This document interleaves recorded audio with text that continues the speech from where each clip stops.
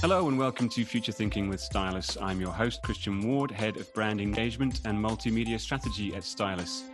In this episode, we're going to be discussing how brands and marketers can take action to support Black Lives Matter in meaningful, long-term ways, and looking at the work that needs to be done internally to drive deeper structural and systemic change.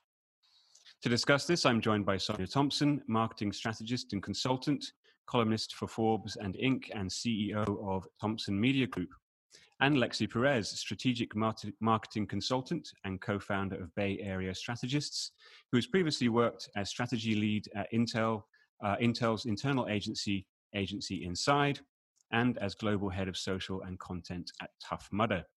So welcome to you both. Thank you for joining me. I'd like to start with you, Lexie, and ask about the Black Lives Matter brand response tracker that you created recently. It's around 140 case studies are featured. Perhaps you could talk us through how you created this, what it is, and the range of responses that you have been tracking. Yeah, sure. Yeah, so the Black Lives Matter brand responses deck, it's very much a living and breathing brand tracker. The reason why I started this was mostly because as you know, the unrest was starting, I started noticing a lot of brands kind of taking it as an opportunity to share some sort of response. And I started collecting a lot of the responses and eventually kind of found myself overwhelmed by the number of brand responses and brought on a team to help support. But in terms of the types of responses that we've seen, I mean, they kind of run the gamut. We're seeing across many different categories and verticals in businesses, and the responses have ranged anywhere from like pledges to do better, messages of solidarity, brand apologies, just kind of wanting to show support and you know, there was a bit of some messages were unclear and some messages were more pointed. And then there were in the early on, we saw that there were some brands that were even taking a step further and providing some really clear action steps that they were taking. And so the way the living brand tracker for Black Lives Matter brand responses deck came together was, okay, well, we're seeing that brands are saying something, you know, they're using their platform to say something, but at the same time, we're also seeing an action. So that kind of developed, that was a natural framework that came together, which was kind of outlining the message, the action, and then soon after that, we started noticing the reaction from their distinct audiences, regardless of whatever platform they're on. So it kind of just naturally came together as a very simple framework, as I said. And have you had, I mean, what sort of response have you had from other brands and marketers who have been looking at the tracker? I mean, are there people who are being inspired by it to take action? Have you heard? Yeah, so it's been an overall positive reaction from a lot of marketers and strategists. The real intent behind making this, honestly, was as a woman of color, I felt, okay, this is a moment in time. I know how brands are going to treat this. They're going to treat this very much like a Super Bowl moment. Everyone is saying something. Let's capitalize on this moment. And so as a woman of color who has worked at agencies as well as larger organizations, I'm very well aware that a moment like this, they're going to organizations are going to lean on their employees of color, given, you know, the topic here. And so I saw it as an opportunity of like, how can I help alleviate some of the load of off of, you know, my fellow strategists and marketers of color across organizations and agencies. And so beyond just employees of color who have reached out and have been very grateful and very supportive of this living brand tracker, other non-Black and brown strategists and marketers and folks, even business owners and founders and CEOs have reached out and said this has been a tremendous, valuable resource to them. More importantly, because outside of just showcasing the various case studies, it's showcasing also clear steps for things that they can be doing, but also how they can kind of walk that fine line and not try to fall victim of these kind of red flag moments. And so you see in the Living Brand Tracker clearly at the very top there are ways in the right direction, and then following that there are some watch outs to consider. So overall, it's been a positive feedback. Great.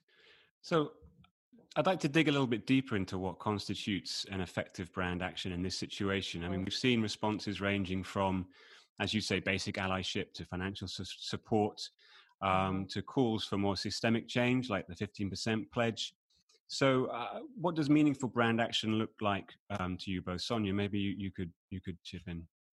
Sure. I think it's helpful for them to make statements. I think that's the baseline that brands need to do, is to make a statement that solidifies your support for the Black Lives Matter movement and that talks about some of the injustices that have been happening over a period of time. So just acknowledging it from that point of view is the starting point.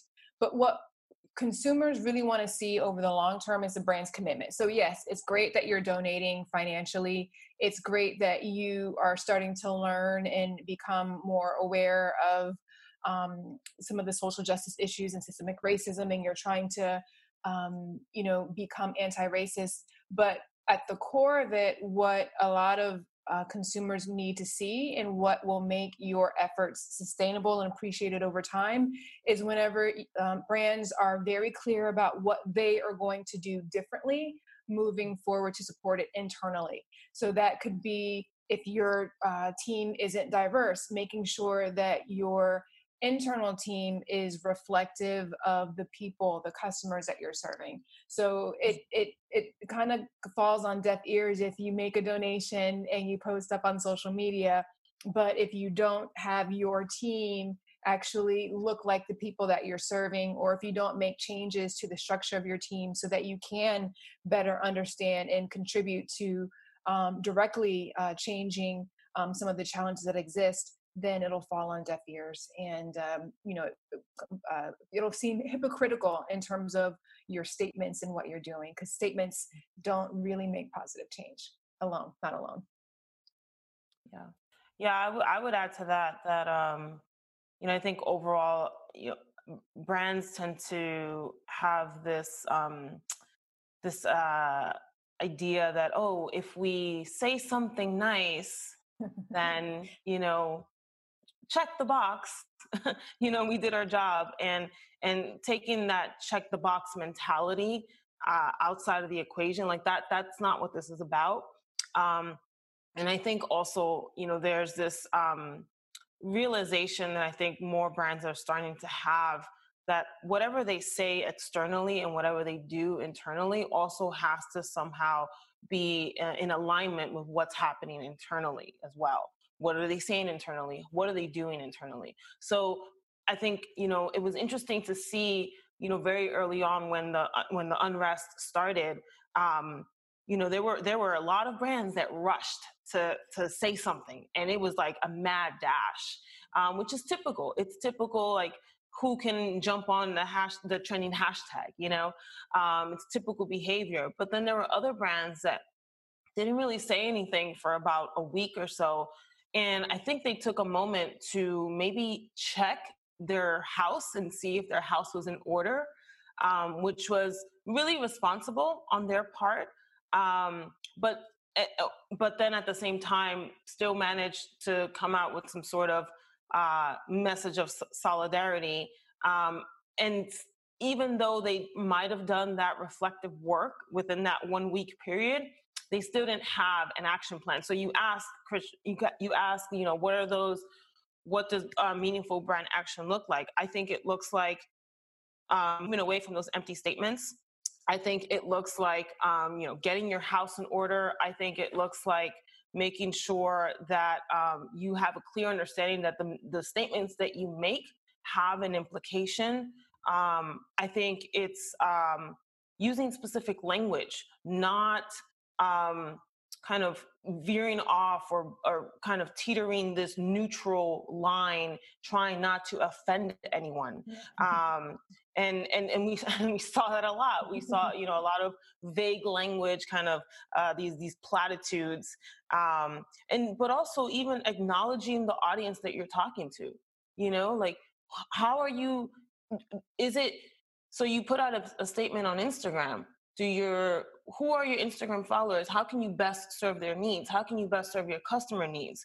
And more importantly, are you serving the needs of your employees? Your employees are your biggest advocates. And if you're not doing both, the external and the internal, you're falling short. Absolutely. So there's a lot there that I would love to dig into. We'll come back to this question of language, I think, but I just wanted to start with this getting your house in order. I mean, we have seen over the past couple of years this a lot of initiatives within companies to sort of tackle diversity, and some of them may be effective. Some of them, though, seem like it's a kind of siloed thing that gets compartmentalized, so that, like you say, a box is ticked, there is a diversity group who are looking after that, and we can get on with the day-to-day business. What that obviously that is not enough, and there needs to be a deeper structural change. So what does that? How I mean, do you guys advise brands on this, and if so, what kind of advice and what kind of strategies are you talking about with them? So from a diversity standpoint, a lot of times what you'll see brands do is, it's not even brands, what you'll see companies do is it's part of the HR function, and they're looking at numbers and different groups that they can do to support their employees. That is helpful, but it doesn't go far enough, because the internal has to be connected to the external. So you have to make sure, and this is what I try to tell brands, is that diversity, inclusion, and belonging has to permeate throughout your organization. So that really means it needs to be a part of your values and a part of your culture, so that it extends. It just doesn't stop at, okay, we've reached gender equality, or we've got employee resource groups. It's something that extends to the brand team and the makeup of the brand team and how they engage with the different communities in which they want to serve. So diversity and inclusion isn't an initiative. It's a way of being. It's a way of life. It's not about metrics, although metrics can be helpful to get you to a point of improvement from where you are. But it's just more so about embedding yourself in the culture and operating with empathy, and just really making sure that the goal isn't to make it an initiative. It's to continue along over the life of your organization, over the life of your brand, to make sure that you are not only an ally, but you are just entrenched in this world, and you've got a degree of intimacy that makes it impossible for you to be able to ignore some of the challenges that are going on in the lives of not only your team members, but the customers you serve, because you can't look at them just as somebody who comes to work every day or somebody who buys your product. They are whole people, and the challenges that are going on outside in the world influence the way they show up whenever they come to work, and it influences the way they view your brand messages and engage with your product or don't engage with your product. So you can't just kind of look at it in a vacuum. So making sure that you are entrenching yourself and making sure that this is a part of your core and your values, will changing that mindset and changing the way of thinking to be more so aligned with that is what will give companies and brands the headway and allow them to think about how to approach this for the long term. Yeah, I would also add to that yes, there's the element of a shift in the mindset, but also, if as a strategist, a lot of what I see is brand and marketing kind of are not seen as they are a business priority, but they're not a it's kind of off to the side at times. And so what I think, if you look at it, we have our marketing objectives, we have our brand objectives. How do those ladder up to the business objectives? So if we take it a level higher to the business priority, diversity and inclusion should not be, an elective or a nice to have. It should be very much tied to a business priority. It should be at very top of that list.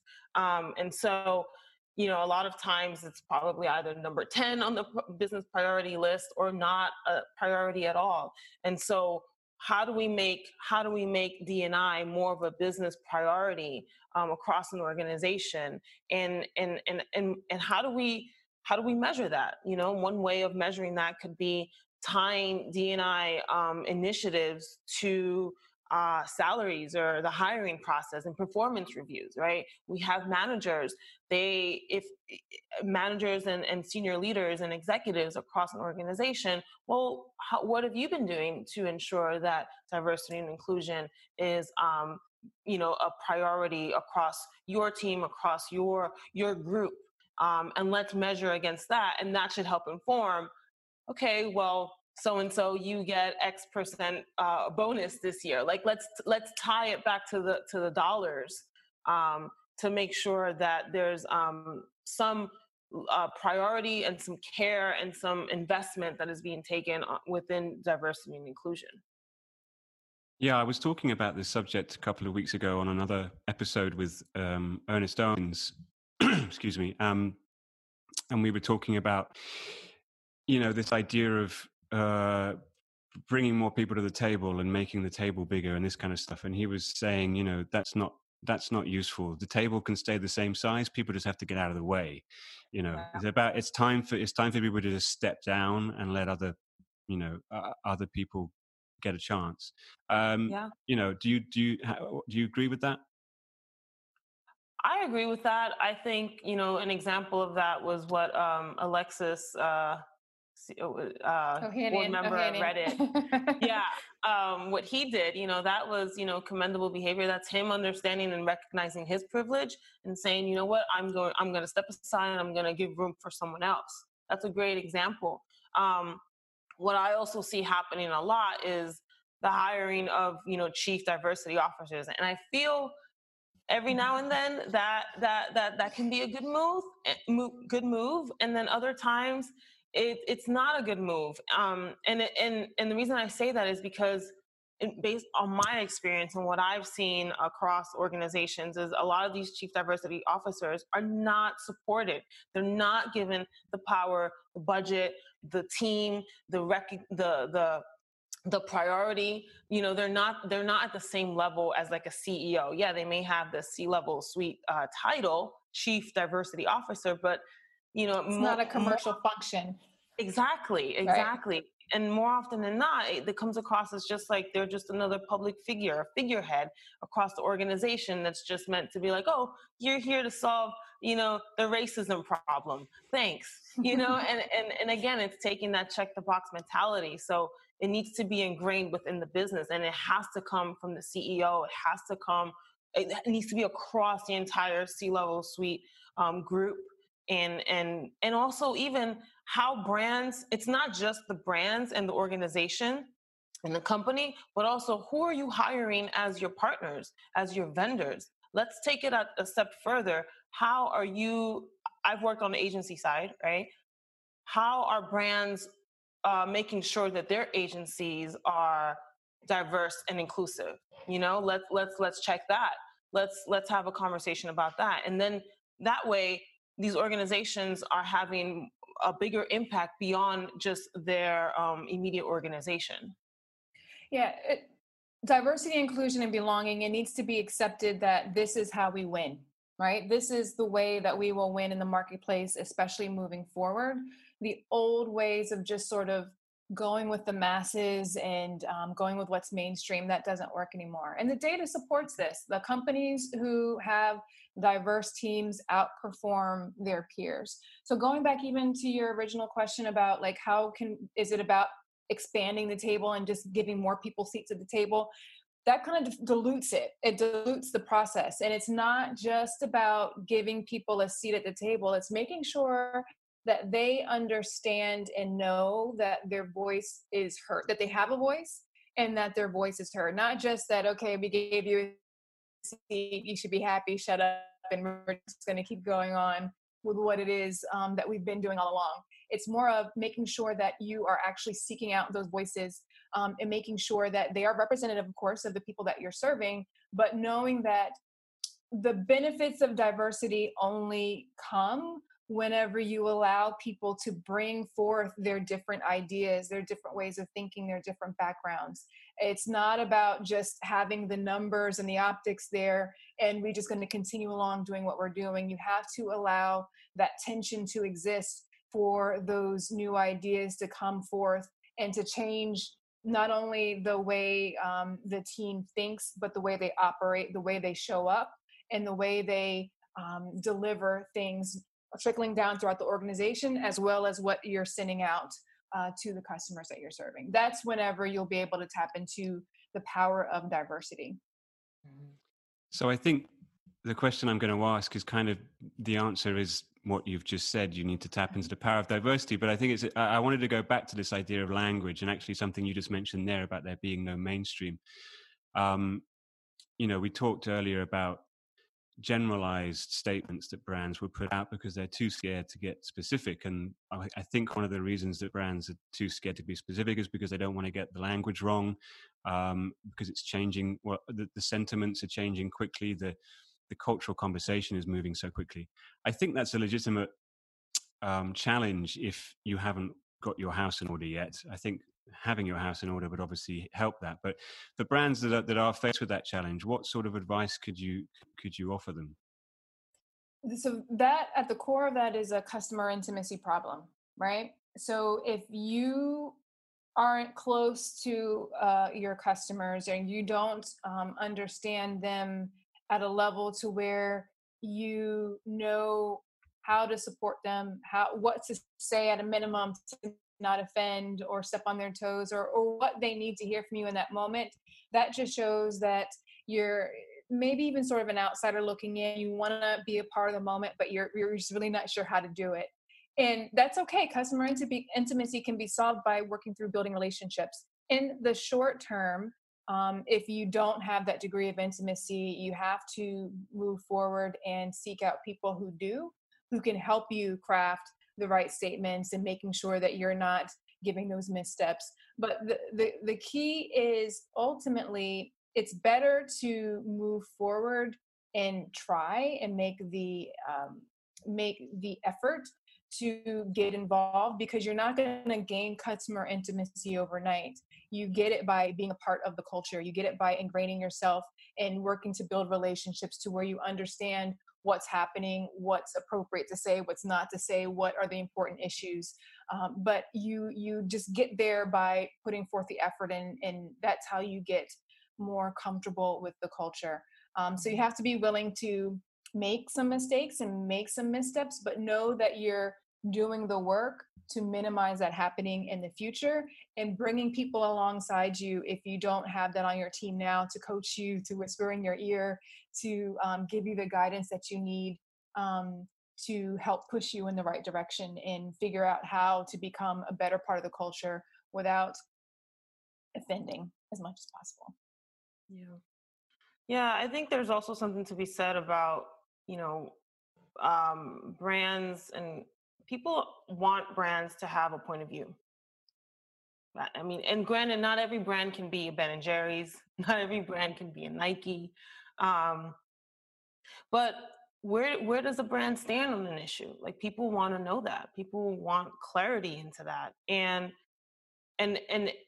what I find is that a lot of times brands want to be they want to appease everyone. They want to be the everything for everyone, in which case you wind up being nothing. And so it's you have to pick a lane. I think you have to pick a lane, and I think part of picking that lane is taking that moment to reflect and acknowledging your role as a brand in society. A lot of brands are saying, "Oh, we're human. We are like an extension of we have a great brand personality, we have a great brand identity, we are human, we are, all of these things. And so if you're going to take on that role that you're human, then you have a role in society. And there's data to support that says, customers, people out in the world, society, are looking to brands to help drive change. There's more trust in brands right now than there is in the government. So, there's something to be said there. And so, if you're gonna say something, acknowledge your shortcomings. Really acknowledge it. Say, you know what, we messed up. Our house is not in order. And we understand that this is a big issue. We understand it's a big issue for our employees, for our customers. And here are the action steps that we are doing to, get on the right path. And I feel like that alone, like, while it may not be a message like Ben and Jerry's where they're trying to, we're going to dismantle white supremacy. It still shows a level of humility and a level of humanity that a brand can tap into. So, but taking the approach of just, oh, we're so upset that this is happening out in the world and Black Lives Matter, and it's just like, what? Like, what exactly are you saying here? Like, how are you? What's your role in this situation? How are you helping the situation within your confines, within your world, within what you can control? We can't expect brands to create government policy change, but what we can do is we can hold them accountable for the work and what they're doing within their organizations. Yeah. Sorry, go ahead, Sonia. No, I was just going to talk more about how this goes back to that values discussion that we're having and making sure that brands are very clear what their values are. Because as they start speaking out about social justice and start taking a stand, they will inevitably lose some customers who feel like this isn't their place, this isn't their role. They just want them to talk about their product and service. We saw this even when there was no controversy going on, whenever, I believe it was Gillette, whenever they started talking about what it meant to be a real man and, trying to eliminate toxic masculinity. There were countless people who just thought that this is a conversation you shouldn't be having. Stick to talking about razors. So as we start to see more and more brands entering into this type of conversation, because brands want to be people, they want to be thought of as somebody who's integrated into your life, you have to be prepared that not everybody's going to like you, not everyone's going to like your message, especially if this isn't something that you've been talking about before. So just as you might start winning new customers because you are taking this stand, make sure that that's why it's very important to know what your values are and to lead with your values, because that will help you realize that it's okay if you do, in fact, and you probably will, lose some people who aren't enrolled in the direction that you're going in and who aren't comfortable, or they don't like this new stance that you're taking. They want you to stay neutral. They want you to focus on just your features and your benefits and, what kind of discounts you might be able to give them. But if you're going to take more of an active social role, just be prepared that not everybody's going to like it. You will win some, but you're going to lose some along the way as well. Yeah, I mean, that was sort of the next thing I wanted to discuss, actually, in terms of, if we were having this conversation 2 years ago, I would be talking about Nike partnering with Colin Kaepernick, and I would be saying, I remember there was a poll on Ad Age, I think, saying, is this a good move for Nike? And, maybe it was gamed, but, the majority of Ad Age readers said, this is not a good move. They're going to alienate people. And that idea of that happening now seems crazy. I think things have changed massively. Do you feel that there's been an evolution? Do you feel like it's easier for brands now to make these sort of stands? And if so, are you hopeful that there can be some long-lasting change this time? I don't know if it's easier for them to make these stands, but it's not optional anymore, because the consumer has changed over the years. So before, maybe consumers weren't so interested in the values of the brand, but these days people are actually looking and seeking out what the values are of the places where they're spending their money. So they want to make sure that they're giving their money to people who reflect their values, and who stand for what they stand for. So it's not really, brands don't have the luxury anymore of standing on the sidelines and not taking a stand in this regard. So it's not getting easier necessarily, but it's necessary. And I am optimistic that this will continue because there's no shortage of issues. There's no shortage of issues, and consumers are starting to see how powerful their voices are in impacting change and getting brands to respond and let them know where they stand on an issue. They are voting and speaking with their dollars and using their voices on social and plenty of other different avenues. So I'm optimistic that this isn't going to die down anytime soon, as there are lots of consumer advocates and activists who are going on and demanding brands, the people that they're spending their money with, to do better and to show up for them. Yeah, I agree with that sentiment 100%. I think, that they don't have a choice. Brands don't have a choice anymore. It's a new ball game. Consumers are voting with their dollars, and they are, very much looking to see, how do brands align with my values? How are they serving my greater needs? What are they doing for future generations? Like, what is their role in society? And so, brands do not have the luxury of sitting this one out. And if they do, it'll very likely have some sort of, negative business impact. I mean, we see the purchasing power of, Black and brown people. I mean, it is continuing to grow. And so if this is not an issue for a brand, it is an issue for the business. And so, purchasing power is a big, it's a big thing, like, you have to follow the dollars, you have to follow where the money is going. And if Black and brown communities and people are having a greater share of that purchasing power, you can't ignore it. You just cannot. And so, I agree that they don't have they can't ignore it. And I am optimistic that this will continue to be an issue that companies and brands will continue to, try to manage and do more. I do believe that customers are going to continue to hold brands and companies accountable. And I also think that employees are also going to hold these organizations accountable. I mean, we're seeing that with Adidas. People are just saying, hey, that's a really cool message that you put out there, but that's not reflective of what's going on in here. So it's a combination of customers and employees holding, organizations, brands, leaders accountable on this matter.